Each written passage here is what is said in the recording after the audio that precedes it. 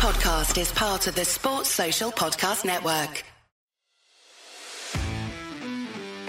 Hello there, my name is Miles Jupp, cricket fan, and together with my co-host Mark Wood, actual cricket man, we invite you to listen to Middle Please Umpire, a new cricket podcast containing the two of us banging on and sounding off together about cricket and quite possibly all manner of other things, while lifting the lid on Mark's life as an international cricketer. And as if that wasn't enough, we shall be welcoming some great guests along the way and chatting to them about life on and off the playing field as they spill the beans, drop some truth bombs and see if they can withstand the scrutiny of our brutal interrogations. Middle Please Umpire is available right now from all your favourite podcast providers.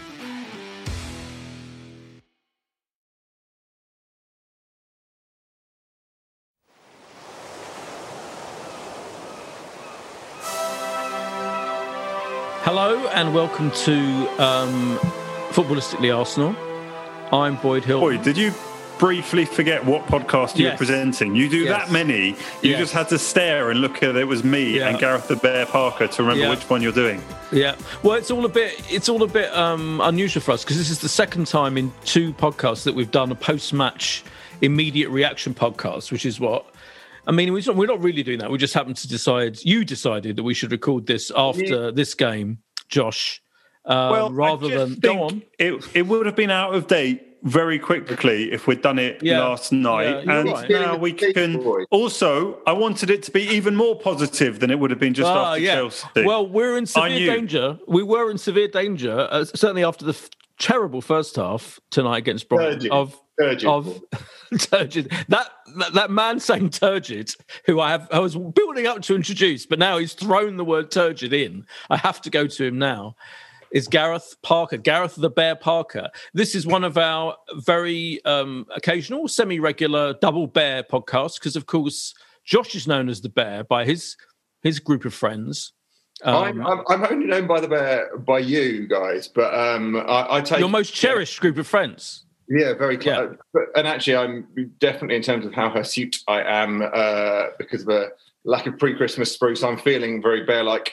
What I was going to say, Josh is gesticulating wildly, but I was going to ask whether, just like the footballers, Boyd, you might be feeling a little bit fatigued over this period, and therefore that could have excuse a momentary lapse. I am. My introduction to this podcast was the equivalent of El Nenny's diabolical, taking about 5 minutes to decide whether to pass it to Tierney in the first half, and then doing it anyway, by which point the entire Brighton defence had amassed around him to block his run.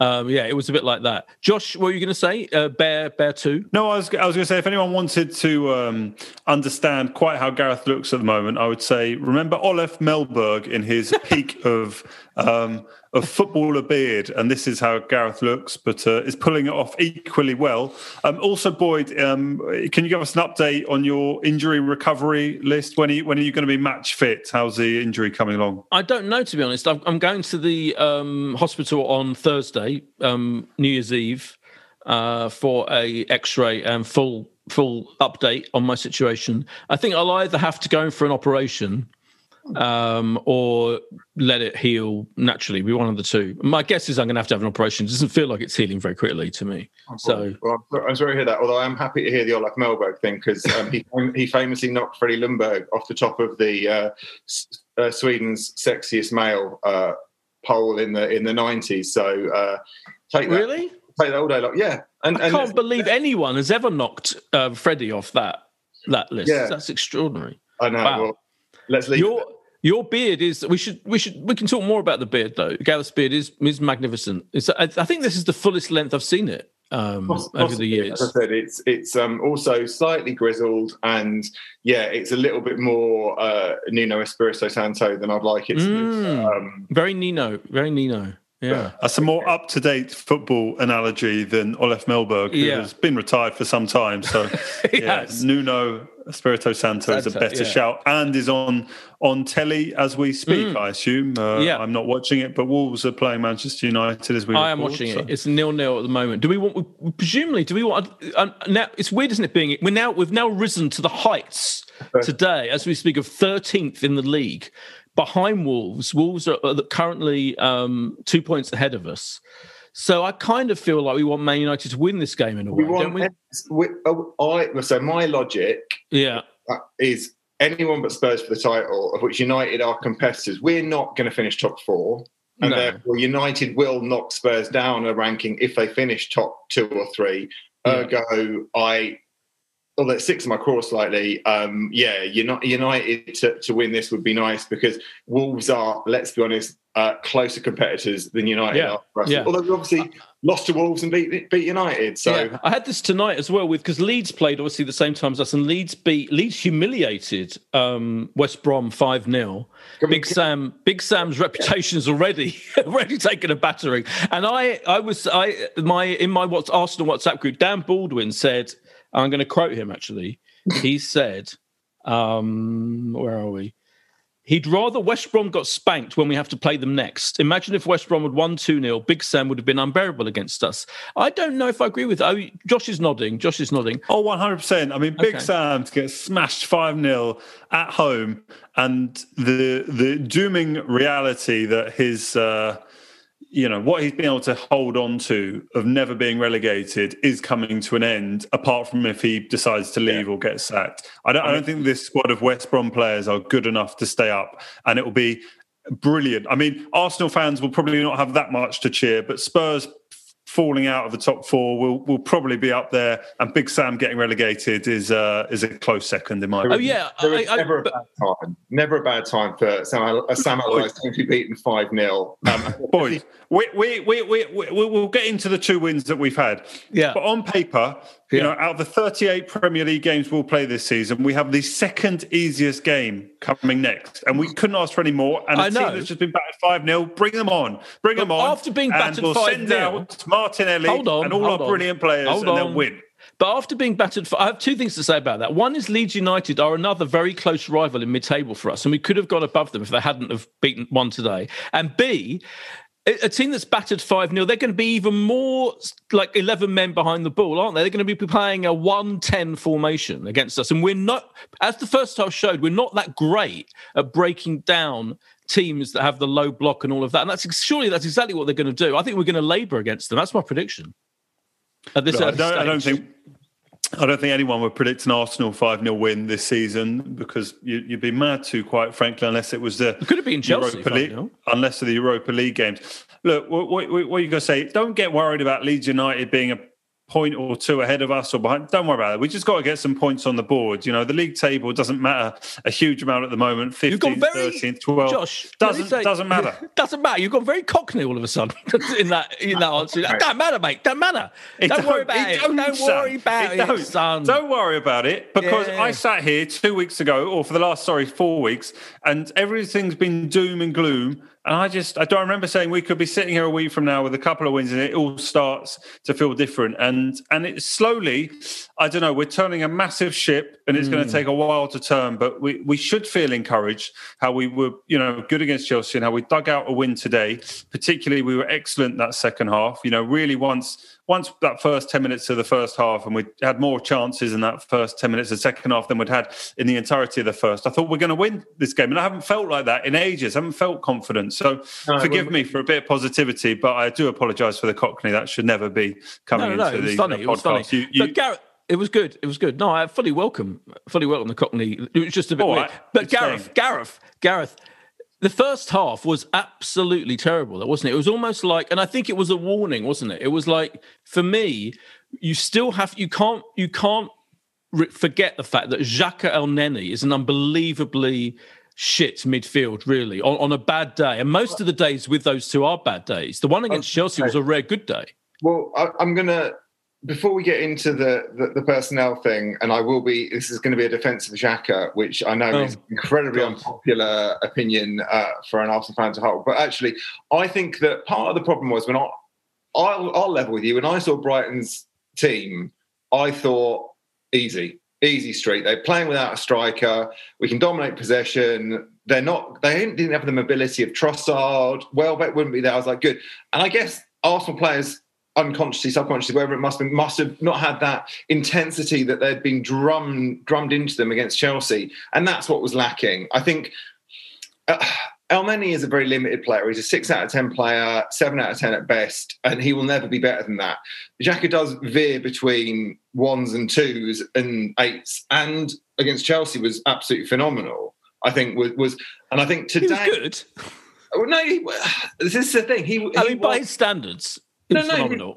His passing was great. It was quick. It was decisive. It was through the lines. He scored a fantastic goal. He broke down play. He made a clever foul a couple of times. All the stuff that you normally say he doesn't do, he did, and then some. So I think that this is my defence of Xhaka, who is he's a tit, and the sooner he's out of our squad, probably the better. But he's our second best central midfielder. And for as long as he's our second best central midfielder, with the first best being injured, although I've heard he's been spotted in, I love it, like spotted in training. He's probably quite new as well, Thomas Partey, but he's going to be back fit soon. And yes, it's alchemy, isn't it? Like Xhaka and Elneny are not. It's the opposite of alchemy. Yeah, isn't it? I mean, that's the problem. And that the turgidity, if I can use that word, which I have, came partly from that slightly central midfield area. It also wasn't helped by those players like Martinelli, who was the effort was there first half, but he just missed out a couple of times, and he wasn't as decisive as he was against Chelsea. And actually, a word for Emile Smith-Rowe, who I think grew into the game more and more. And actually, as the game got stretched second half, his decision making was fantastic. So I think that. Yes, the first half was bad, but I think part of it would have been the after the Lord Mayor show thing, which you're always going to have, and the fatigue thing, which cannot be ignored. We played 10 of the same 11 players again, and very few teams did that. Brendan Rodgers got slated yesterday for making so many changes, but he was like, well, what else can I do? It's such a quick turnaround. Well, we've now played, and actually I would argue that probably our poorest player was the one player that came. I think Aubameyang was poor again. I think obviously he's finding his way back a bit, but he was ineffective. He made bad decisions, and I think that for me it's a positive. Partly because it's a bit of a ground out. Partly is Josh.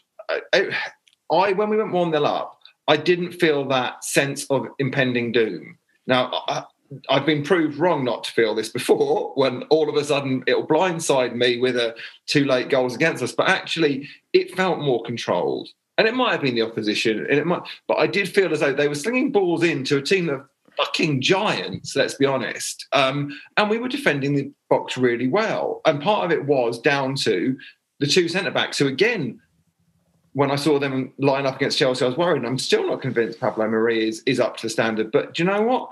They did very well against a very physical side today. So I think there's a lot of reasons to be cheerful, and I wouldn't say that a slow start is anything to get worried about, certainly at this time of year when you're going to get lots of substandard performances from teams. My only worry is that I think the problem with this Arsenal team is that if we don't, like against Chelsea, when did we get that first goal? I think it came at just the time when, if we hadn't have scored, then we would have got frustrated. And I think after the first 10 minutes of this game, when we weren't really getting any shots on target, we didn't get any shots on target, the team reverts to, even against Brighton, who are terrible. I mean, they are, attacking-wise, they are diabolical. And as you say, the team he picked, I mean, I don't think Brighton fans are happy with that team at all.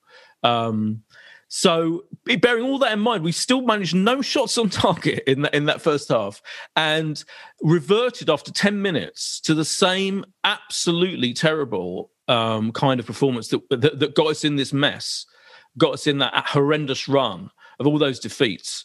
And I think it is a bit worrying. I still think it's a bit worrying that we revert to that those players, and I think it's partly, and your defensive Xhaka was spirited, and he had a really good game, right? He had a really good game against Chelsea. Unfortunately, for me, that underlines, if he can have a really good game once in every 5 or 6 or 7 or 8 matches, then the rest of the time, what he does the rest of the time is really shocking to me. And it's not helped that he has been paired with incredibly limited Elneny, as you say. I think but that midfield has to be one of the worst jointly, and they always revert to the passing it back, and by the time they decide to pass it forward, the opposition team knows exactly what's going to happen, and that is exactly what happened in the entire first half. And I think against this terrible Brighton team. And I think it's like, I think the fear, those players having that fear of getting the ball forward and playing a risky ball to those front players is still really worrying. Because unless we score in about the first 10, 15 minutes, we always do that.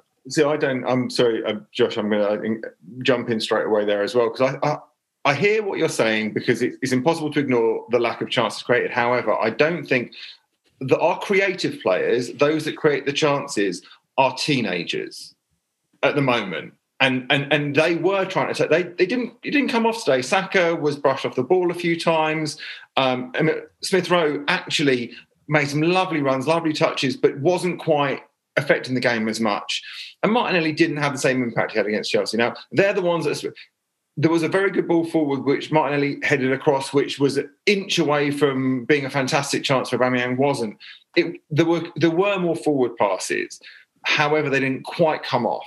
Whereas second half, I think there was particularly a 10-minute spell where the confidence is up. And actually, you're going to have that with young players. When they're playing with confidence and swagger, they're more likely to try things. And my problem wasn't the young players at all. It's the old players. It's the midfield. It's the problem. No.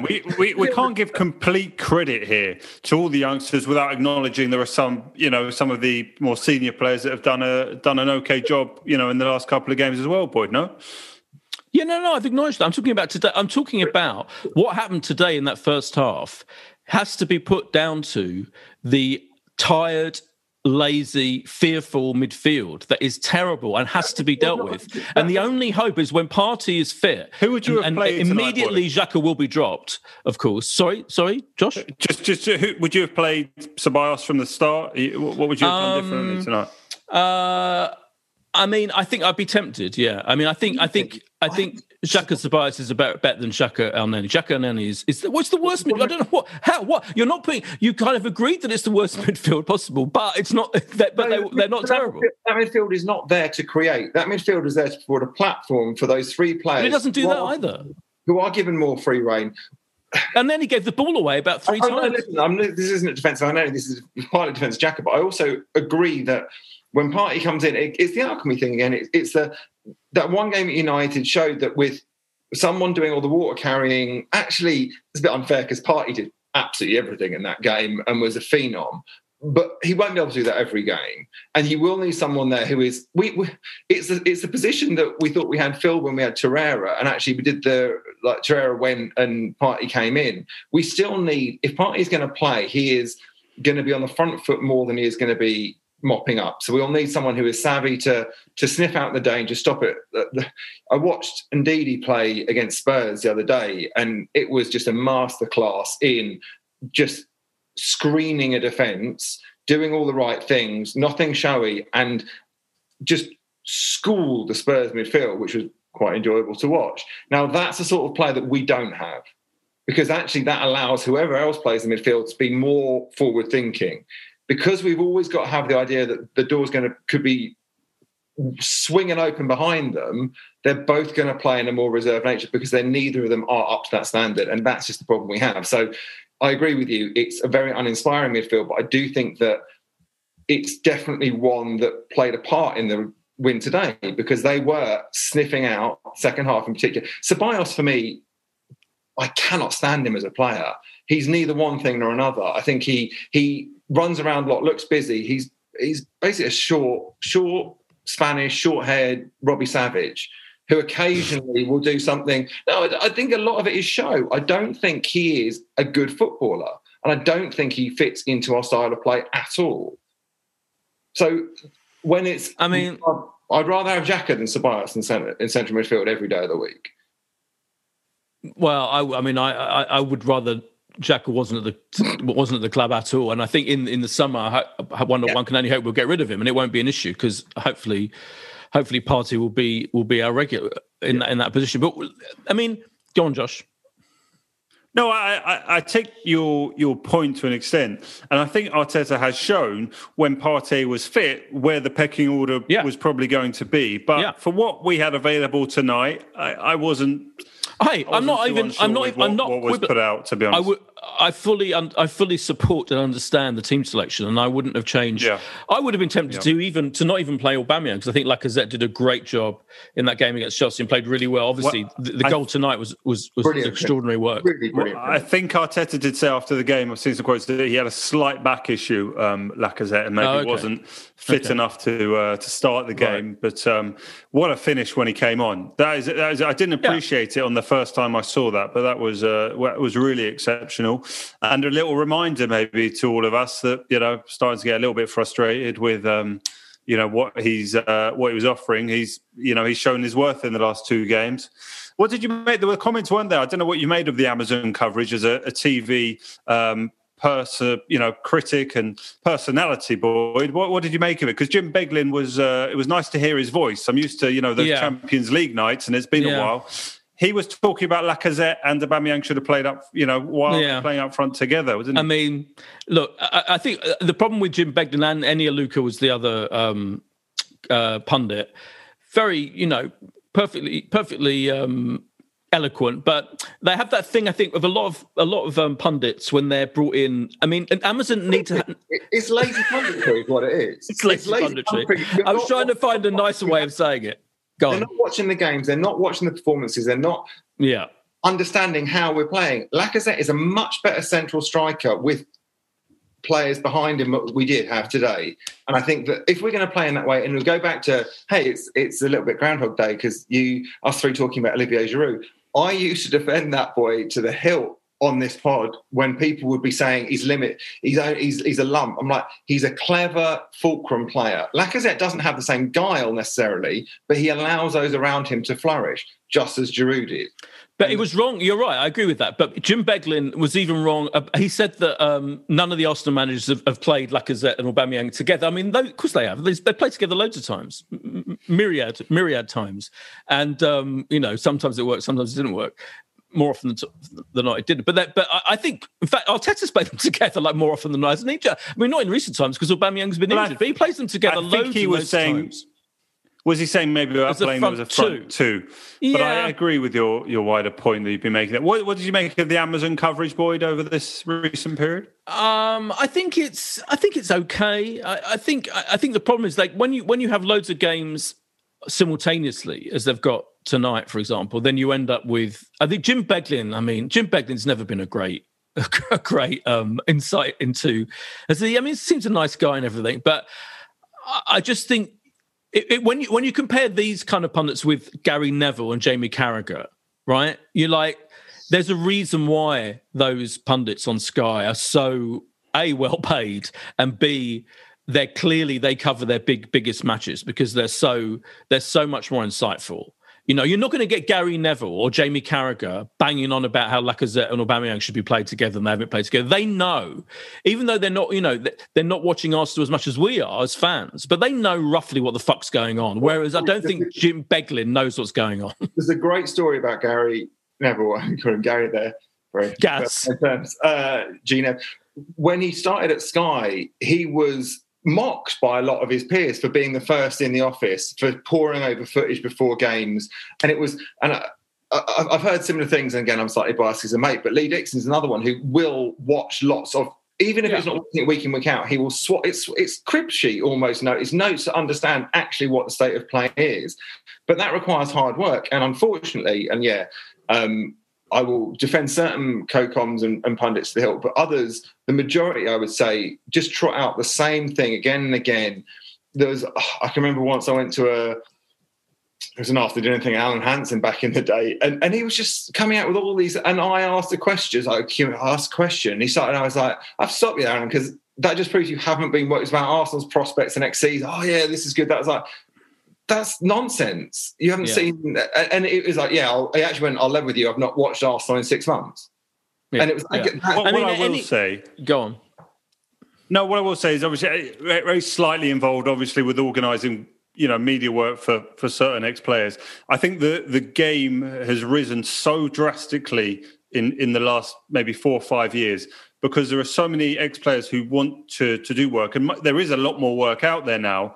But because it's become, I think, more competitive, everyone's had to raise the game, and the amount of football that a lot of the top pundits will get through and watch is amazing, and using things that really scouts would use, like programs like Y Scouts, which can condense pretty much any football game around the world into sort of 15-minute highlights, 30-minute highlights, whatever. I think people would be sort of interested how many pundits are using programs like that to cover a huge amount of games, and not just games they are working on, but games they may have to cover later in the season. So they are a little bit, considerably more informed than they might have been in the past. The weird thing, there's a thing as well. I think that there's a need for, and again, it's entertainment, and Boyd knows more about this than anyone else in terms of the entertainment industry. But more and more now, football is seen as this, and pundits need to have that balance between having the charisma to. And actually, I think that with Michael Richards, who I know you do a lot of work with, Josh, he gives insight, and often it's quite honest insight into what it's like to be a player and what it's like to feel certain things. So that's what we don't have. We as people that haven't played at that top level don't understand that. But at the same time, has an ability to connect with the viewer, which I think too many of, maybe it's a generational thing. Maybe I think because of these players who have been brought up in the era of that wall-to-wall coverage are more aware of what's needed rather than the kind of after-dinner type speaking punditry that's been seen from some of the older players. He won Best New Pundit of the Year in something I saw today, Josh. Yeah, Football 365, I think, gave him a very kind mention, which is great. And look, it's an absolute joy working with him, and I'm very biased, and he'll be on Match of the Day in an hour and a half by the time we're probably listening back to this podcast. So he's great. He's great. We should have mentioned Kevin Campbell. A lot of football. Yeah, Kevin Campbell. You're a big fan of Kev. Well, I love Kevin Campbell, but he was the other pundit with Enioluco. And I thought I could sense sometimes like he was trying to, in the nicest possible way, correct Enioluco some of the things, like she said at one point, Aubameyang had a really good second half. I was like, really? Did he? Which we should talk about in a sec. But Kevin was being very polite and nice. But Kevin Campbell knows what's going on. I mean, Arsenal. I think that was clear to me. But I think that one thing I have been thinking about the Amazon coverage. It's incredibly conservative, considering this is a huge thing for them, right? They're the outside force in the whole live football TV market, and yet they use the same. Alan Shearer is the pundit tonight for the Man United game. Robbie Savage was on earlier on their version of Soccer Saturday when they're sitting watching all the games. Terrible. Boring, with all due respect. Jim Beglin's been going for decades. We don't need.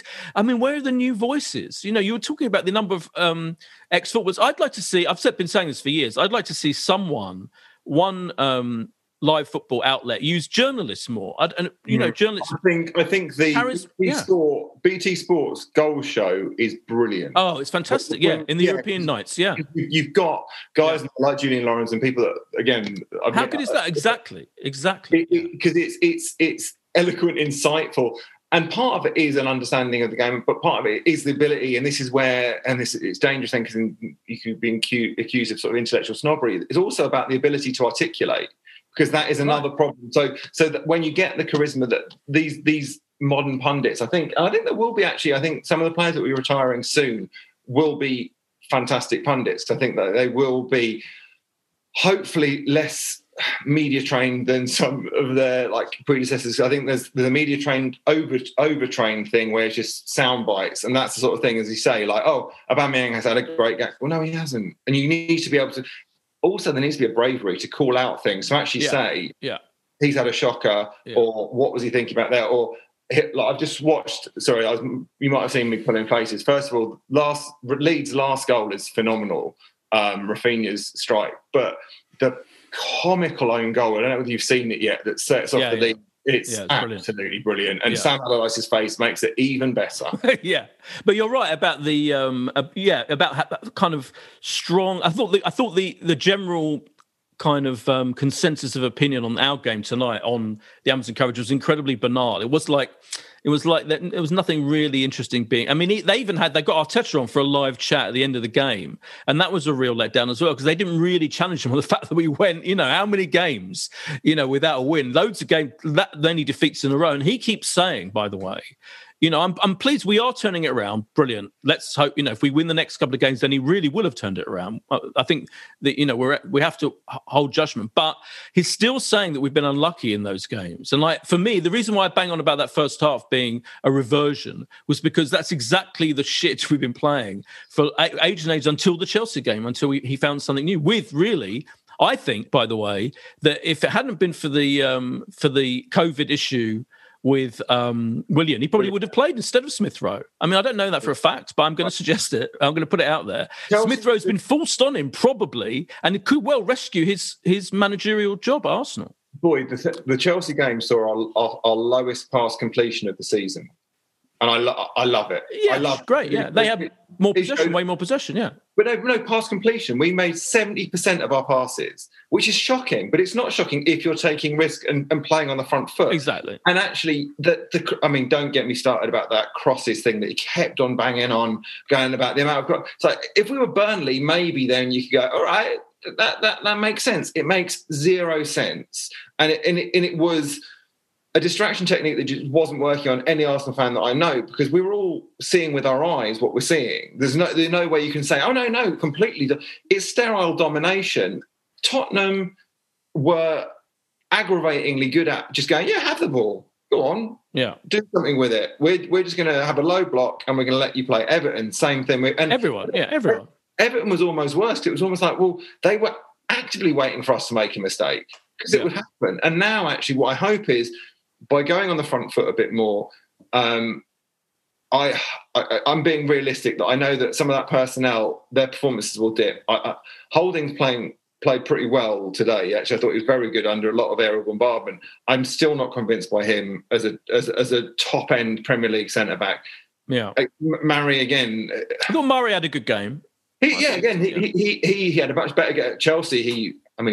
We won, so we shouldn't be too hard on him. But, he was slow. He was booked for a clumsy challenge and gave away a penalty. I think that it was his first game in a long, long time. So it's hard. But again, that was forced on Arteta.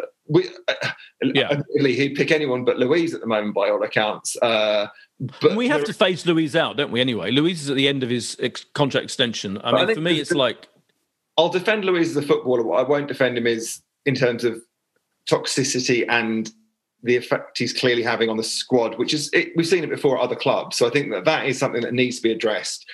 By all accounts, from what you're hearing, and those aforementioned journalists that we speak so highly of, who do have insight and do have ears closer to the ground, there are lots of problems within that squad. And that's not going to be resolved until some of those problematic players are removed from said squad. So it's those older players who are playing terribly. Luiz isn't playing terribly. Luiz is different. But the story that Willian and Luiz went to see, what's his name in charge, Kia, and complained about Arteta.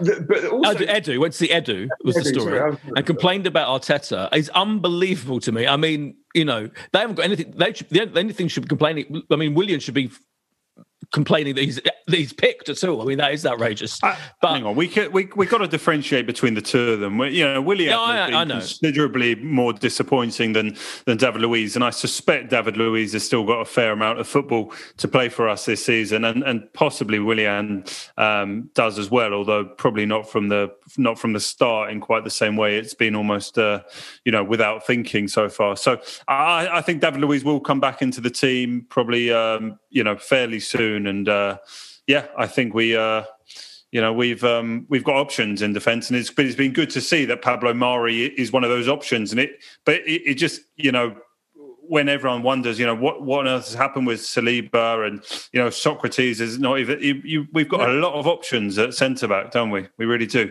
Yeah, exactly. Barca bound Mustafi as well. Oh God, yeah. So weird transfer rumours at the moment. I mean, that one is bewildering, isn't it? That Mustafi for Barcelona one. Have you seen that Diego Costa is... That's the other one. Yeah, I was going to talk about that. I'm actually a free agent, so because I think he'll go to Wolves. I have a weird soft spot for Diego Costa, having done one thing with him, and he's actually one of the nicest human beings.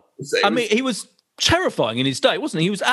He terrorised Arsenal relentlessly when he played for Chelsea. But fuck off. The idea of signing him now after the misery of Willian, we cannot sign another ex-Chelsea mid-30s fucking twat ever again. I mean, I think Oscar's contract's going to be cancelled possibly in China as well. We can have a reunion of sorts. Oh, I mean, I can't believe that's true.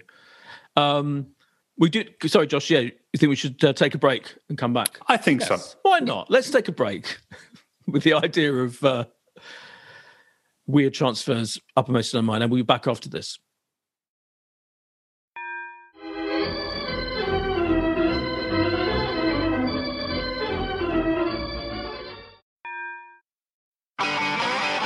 If you want an e-bike that doesn't look like it's made for the shopping precinct, something that's less Mr. Bean and more Steve McQueen, check out the range of bikes from London-based Cooler King. From dope 250-watt city bikes to Harley Bobber-inspired 750-watt beasts that can tear your face off while leaving your smile intact. Cooler Kings are made in limited numbers, yet highly affordable. Check them out now on the web at cooler.bike or find them on Instagram with hashtag CoolerKingBike. Cooler.bike. E-bikes that are cool AF. And we're back. I want to talk about a couple of individual players as well. One positive, Bellerin, who I thought was having a bad time in the period of no wins and lots of defeats. And he wasn't really contributing that much. And he was giving the ball away even more than he sometimes does normally. But in the Chelsea game, his fullback, his bombing up the wing play was up there with Tierney's, really. It was both of them, wasn't it, doing that relentlessly and brilliantly. And he did it again today, kind of more in the second half, helped with a goal, etc. So, I mean, I know that Alan Alger pretty much hates Bellerin, doesn't he? He's very critical of him. I've always had a soft spot for him, not just because he's like Mr. Vegan fashion boy, but progressive player in the yeah. But at least attacking-wise, he can be really, really good. And often he's our only, sometimes among these defeats, he's been our only one who's tried to have any kind of forward vigour and momentum. And I think he's had a couple of good games, apart from the first half, in which everyone was terrible. Yeah, he's lost the searing pace that made him a prospect to be potentially one of the best right backs in the world. That's gone. And so the best that he can hope for now is to be a good right back doing a job. I think that's the problem we have, is that he was going to be measured against his potential, which he's never going to achieve now after the injury. And I think that's why the likes of Alan are negative about him, because he was so exciting.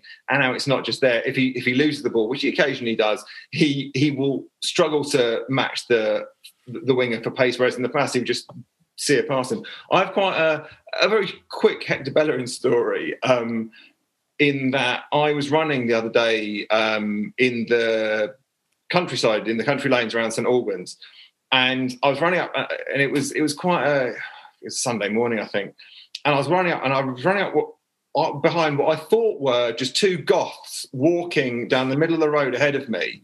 And obviously COVID, you don't want to get too close, don't want to freak someone out, so I'm shouting from quite a long way back, excuse me. I was like, what are goths doing going out for a ramble? It's very odd.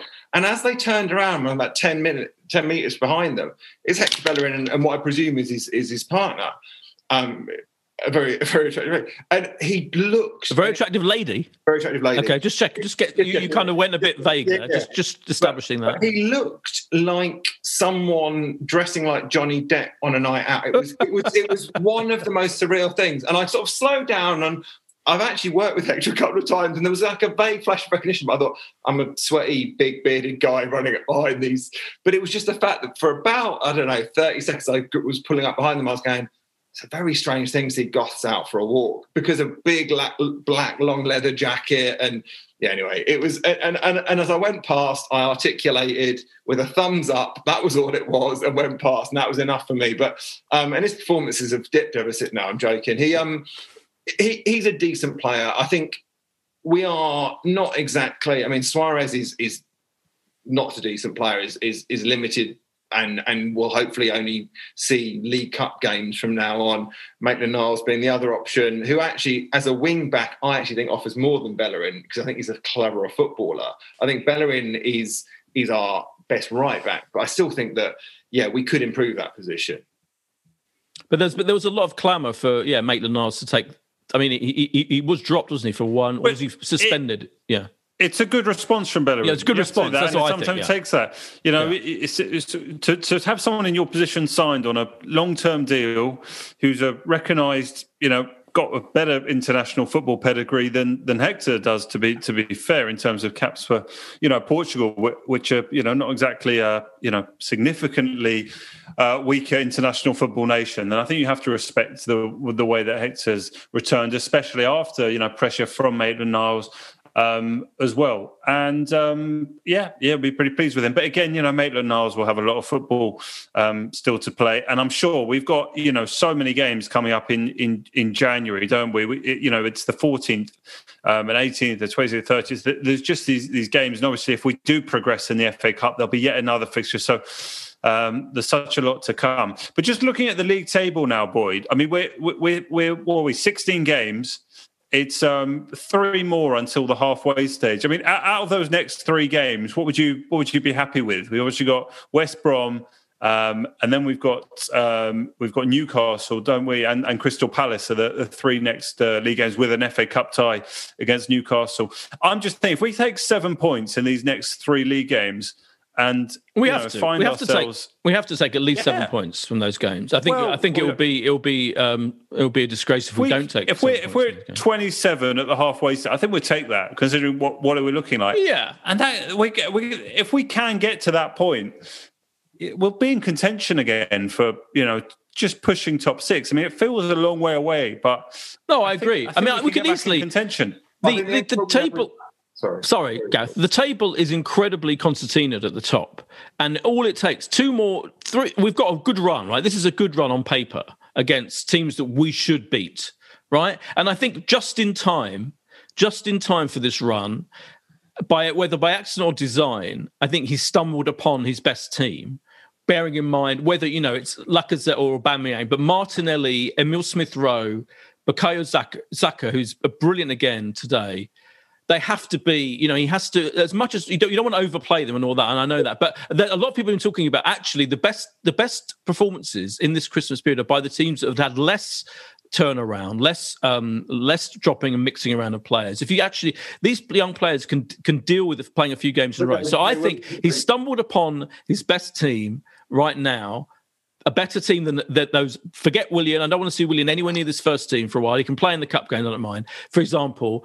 And Pepe, I really like. I've defended Pepe, but you have to say that Martinelli and Xhaka are better bets right now than Pepe, right? So that, for those reasons. So let me quickly finish this point. So I think we can go on the run, and he can keep a fairly stable team. But forgetting the cups, and it could go well. The only slightly worrying thing is Aubameyang, who is again today so weirdly out of form. What do you think? What were you wanting to say, Gareth? I was wanting just to temper sort of the positivity a little bit around those players are fantastic. Saka is just. I keep expecting his performance to dip, and it's not, and it proves quite what a special player he is. Martinelli is coming back from a long-term injury, and there were signs today that he's going to have games where he will frustrate. He won't necessarily won't quite click. And Smith-Rowe is so inexperienced that we have to be aware that there are going to be games where they will probably have to either be taken out of the firing line because their performances are struggling, or they're not quite. They are the best players at the moment, but they're not the best players we have. And I think who's better. The key difference. Smith-Rowe is a talent with potential, but we have better players than him at the club in playing in that hole. In that position, who? Yeah, who? Well, one of them, Mesut Ozil, is one of them, but that's but realistically, he's not. Mesut Ozil is never going to play for the club again. You know that. What realistically? Yeah. I'm more than aware of that. I'm saying actually, and this is going to be very contentious. Talent-wise, Willian is a better. No. But he's not playing to the level of his talent. He is a better. But what point are you making? You say you want to see Willian play instead of Smith Rowe. I'm saying that we have to be aware that actually Josh Keats, I think for two players that we'll see they'll play a lot of football. And I think that's the sort of wording that I would use, the likes of Pepe. There will also be different opponents that will not necessarily... There'll be people that will actually go, do you know what? He's inexperienced. We'll knock him out of his stride early. There'll be the cynical type players who, like a Højbjerg, who would gobble up Smith Rowe for breakfast because he's a nasty little shit. Smith Rowe can cope with that. No. Smith Rowe's he's not an Nketiah. No, you hear about... I don't talk about Nketiah, but you hear about from the Championship the games that Smith Rowe struggled in were the physicals where he was targeted. He did not play. If he had played that well, he'd have come back to like fanfare. He didn't, and part of the reason was so we have to. All I'm saying is expectations need to be managed about him. He's done very well in the 1.5 games because he didn't really. Exactly, Boyd. There's not a big enough sample study here to start clamouring for Emil Smith Rowe to be a regular starter now, ahead of Willian, ahead of Pepe. No. I don't agree. See it. I don't agree. Not necessarily ahead of Pepe, but definitely ahead of Willian. Willian has been an absolute disaster apart from his first game. And when a player is on that terrible form, there's absolutely no point in not sticking with the player who's come in that position and played really well in 2 games. And all right, obviously, the whole team was terrible in the first half. I mean, he wasn't any particularly worse than, and he actually was a key part of us being better in the second half. And I'm not saying he has to play every single game. I'm saying just at the right time, we found someone within the squad, a homegrown player who, thank God, can rescue us in the short to medium term from Willian, who has been an absolute disaster.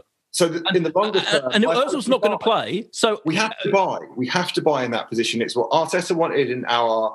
And we can't afford to buy. What? We can't afford to buy, Gareth. You know that. Of course, we can afford to buy. Oh, I mean, who do you think we're going to buy? In a number 10, an experienced number 10 is going to come in. I doubt it. I very much. In the French, I mean, I would say the French league is bereft. Like it is, the money has dropped out. It's for the bottom corner, and you'll be able to get players for half the price they'd be in the summer. And I absolutely expect us to get a couple of players from that league over the next 9 months. Now, if we do it in January, 9 months, sure, yeah. But I think that. But there is an opportunity to potentially take someone on loan with you to buy or something like that. There will be. Listen, I mean, I actually am more negative about the general state of our club than I'm about our youthful attacking options, because I think the fact is we have a great set of young players in the squad. Now, my concern, and I heard someone say this the other day, and it did resonate with me. It's like, is Arteta the person to bring those through? Because it has the experience, and actually what we need as a manager now, the modelling, and I do actually, I think explicitly said it, is they want the squad to be predominantly young, homegrown, nurtured players with a sprinkling of experience. Now, but isn't the problem? It was a bit late for that. Go on. Wait, hang on. We've got a really good young squad. I mean, Saka, we've all universally in love with. Man of the match again tonight. Yeah, who plays every single game. And can I just say, brilliant. You're right, Saka plays every single game. No one is saying at any point, oh, rest him. He plays every single fucking game, every major game for us, in whatever position. He'll need a break sooner or later. And he arrived in a very similar...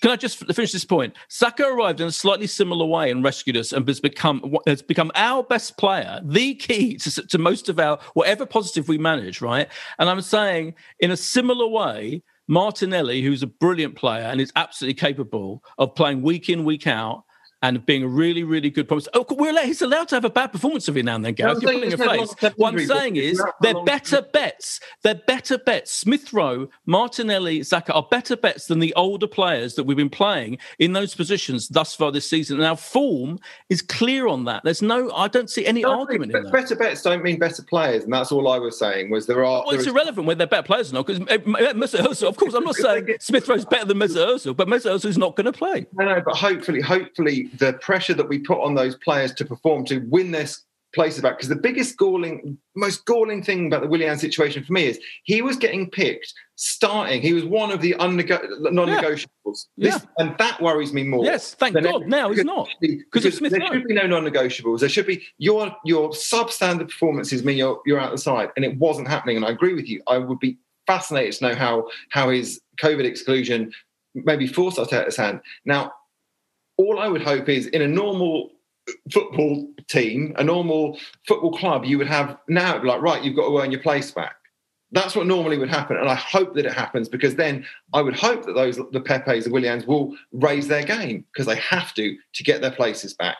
They can't just, and it was what Wenger was accused of a lot, was like there would be players that would be picked. They knew they were going to be picked. So why would they even sort of like put in that level of intensity of performance that those younger players obviously have the need in their minds to do to retain their places? That should be the case for every player in every position. But it won't be, because there will be these non-negotiables. And that's my concern. Actually, is that going to happen? Is that going to happen? And God, I'm actually slightly concerned that Arteta is not the strongest of characters in this situation to be going, no, actually, I will pick the best 11. And you're right, Boyd, the best 11 at the moment does not include any of those experienced players. That's the only point I'm making. It doesn't, and I think that has happened by accident or by design, and that at a key moment in our season, honestly, it could save the whole season. And you know, I'm not saying they have to play all of the week in, week out. What I am saying is we happen to have 3 absolutely top class players who potentially could save our season, and they're starting to do that already by being key elements in these 2 wins. And it's no coincidence.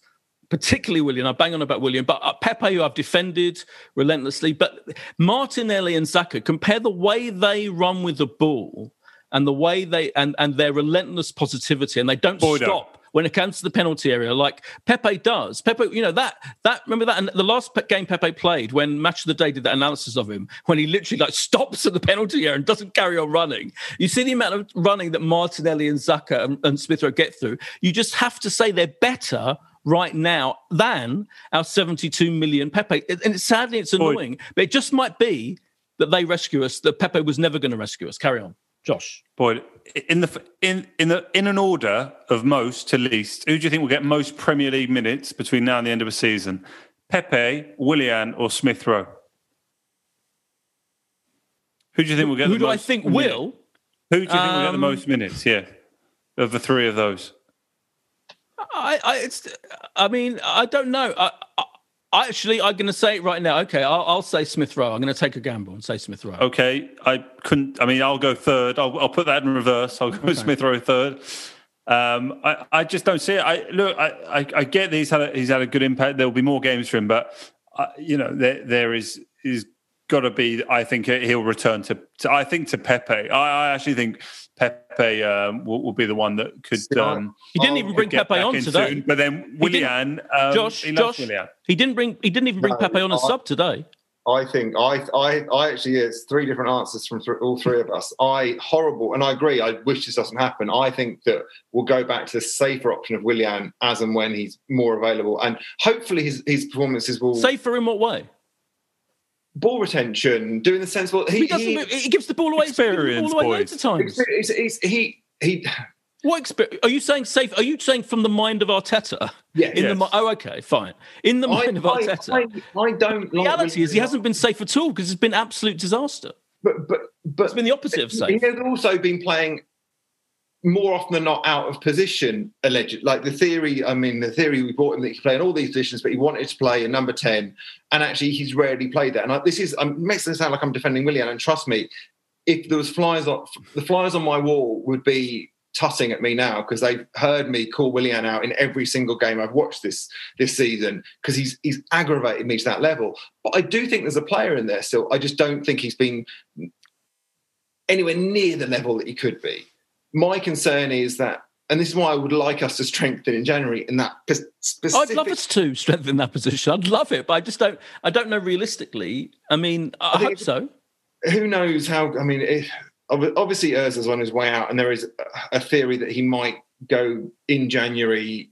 I know there's lots of shrouded talk about he's not going to leave to the end of his contract, but he's going to Turkey one way or the other. And I think that actually it would make sense for us just to pay up and get him away from the squad.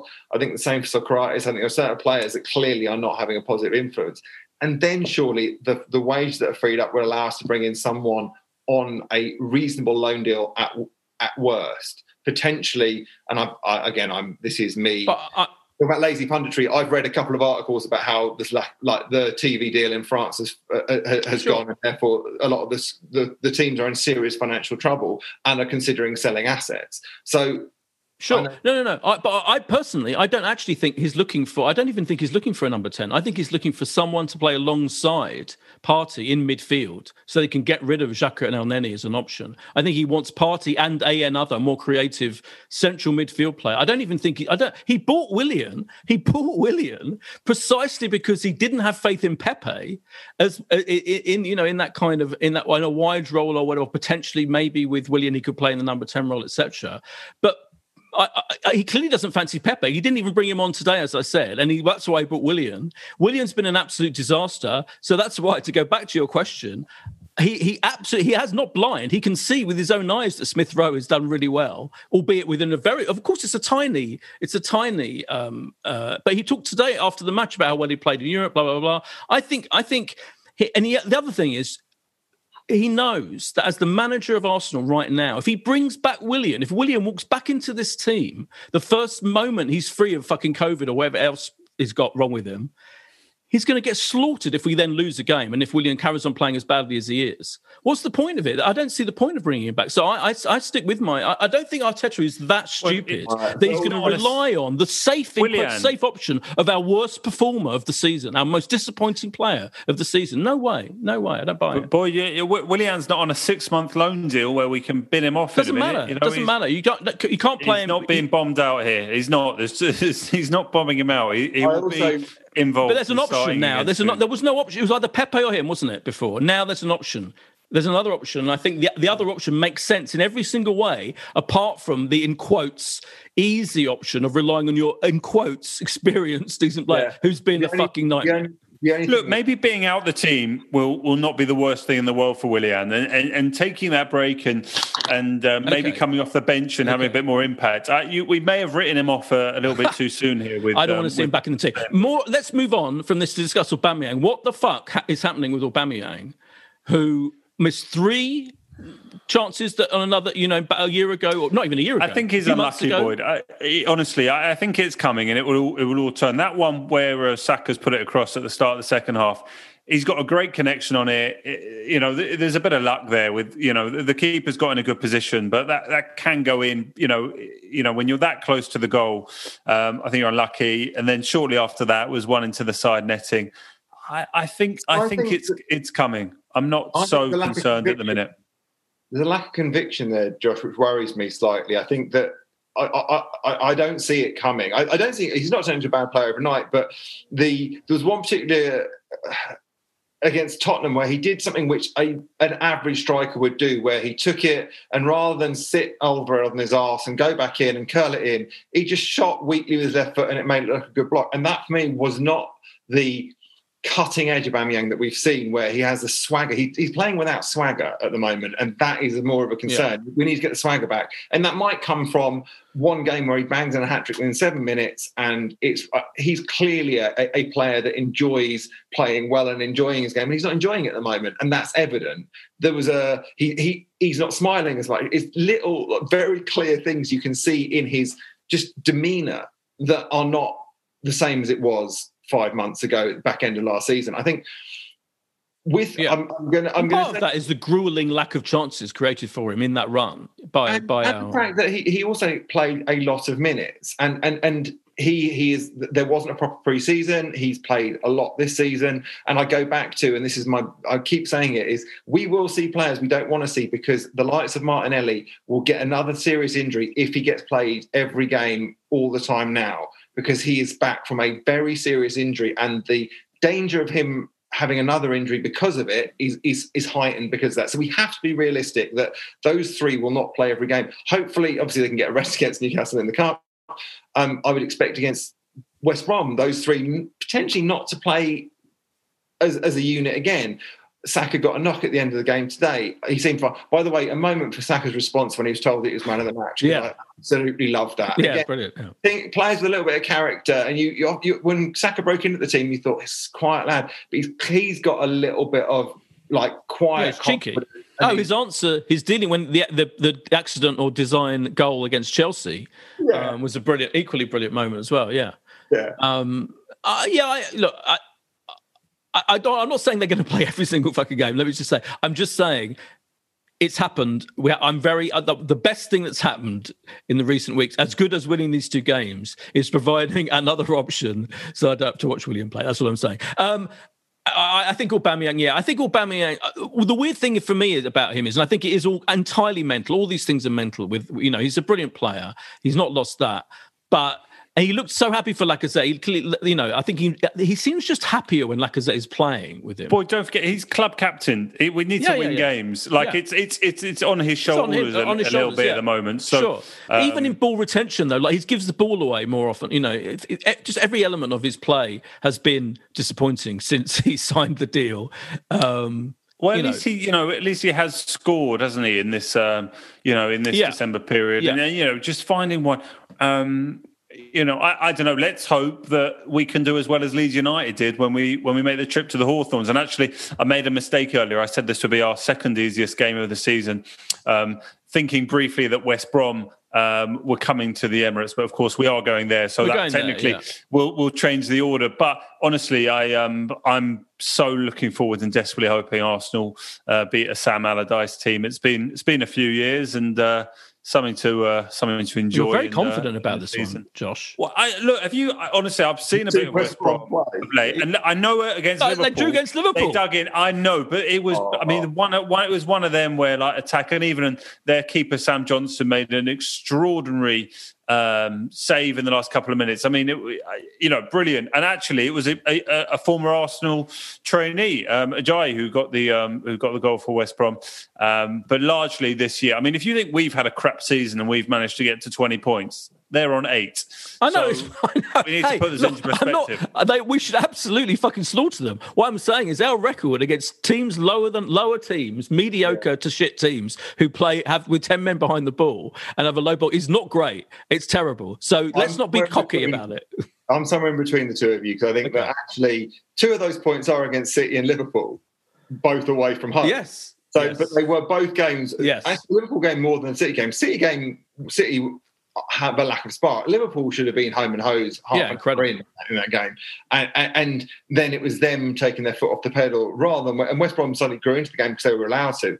I would hope that we would be able to dominate the game, put them on the back foot, get an early goal. Because I think that they are so fragile of confidence. If you think that we've been at various points, they clearly I'm not having this Sam Allardyce as a magician when it comes to sort of blitz spirit and all that. It's an outmoded management style that might get some results, but hopefully a front foot start from us will see the game done by half time.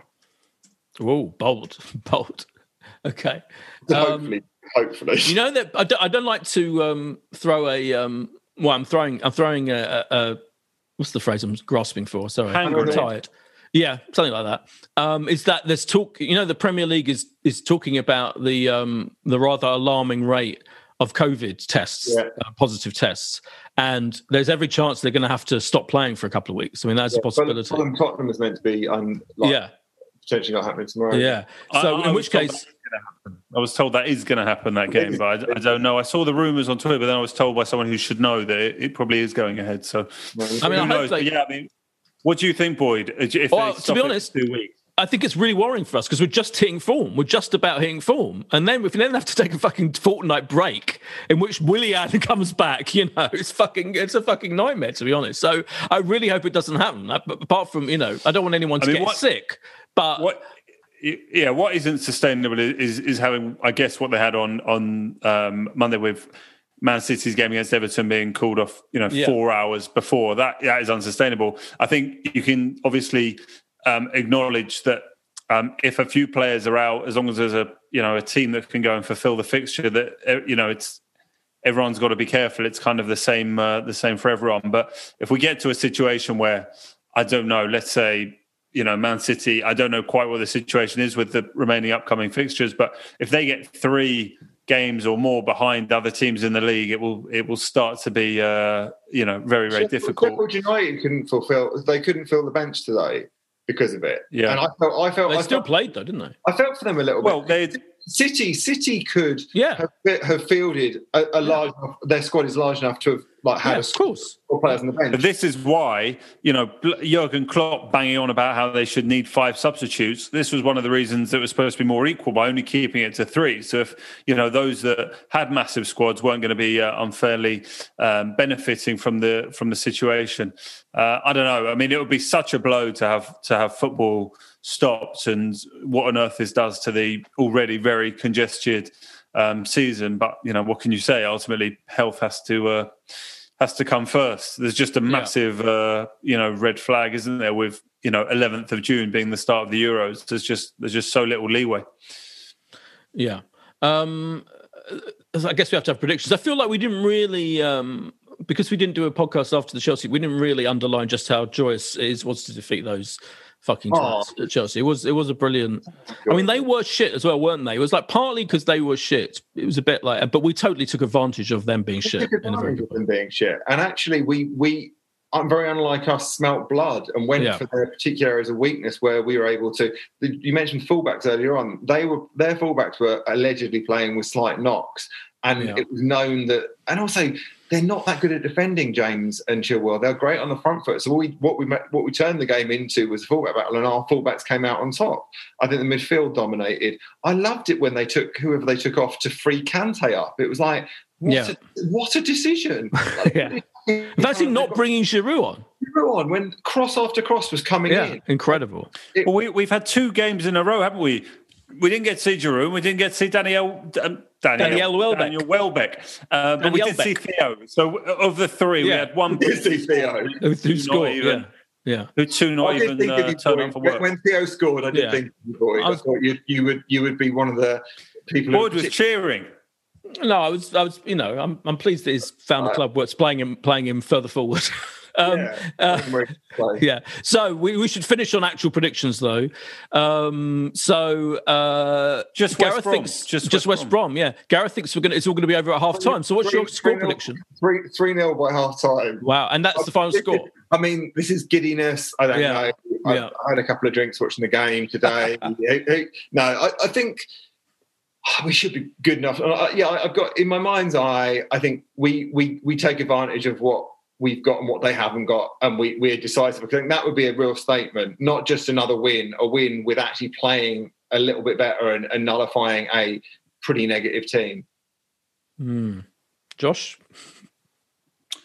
I think we'll win, possibly only 1-0, but I think we'll go there and carry on this little bit of run of form, keep the momentum up, and I'm encouraged, and I suspect we may see Mr. Pepe return to the lineup instead of your beloved new. I think Smith Rowe is going to be your new Theo Walcott, isn't he? Quite frankly, over the next however many years of doing this podcast. I'm not saying no.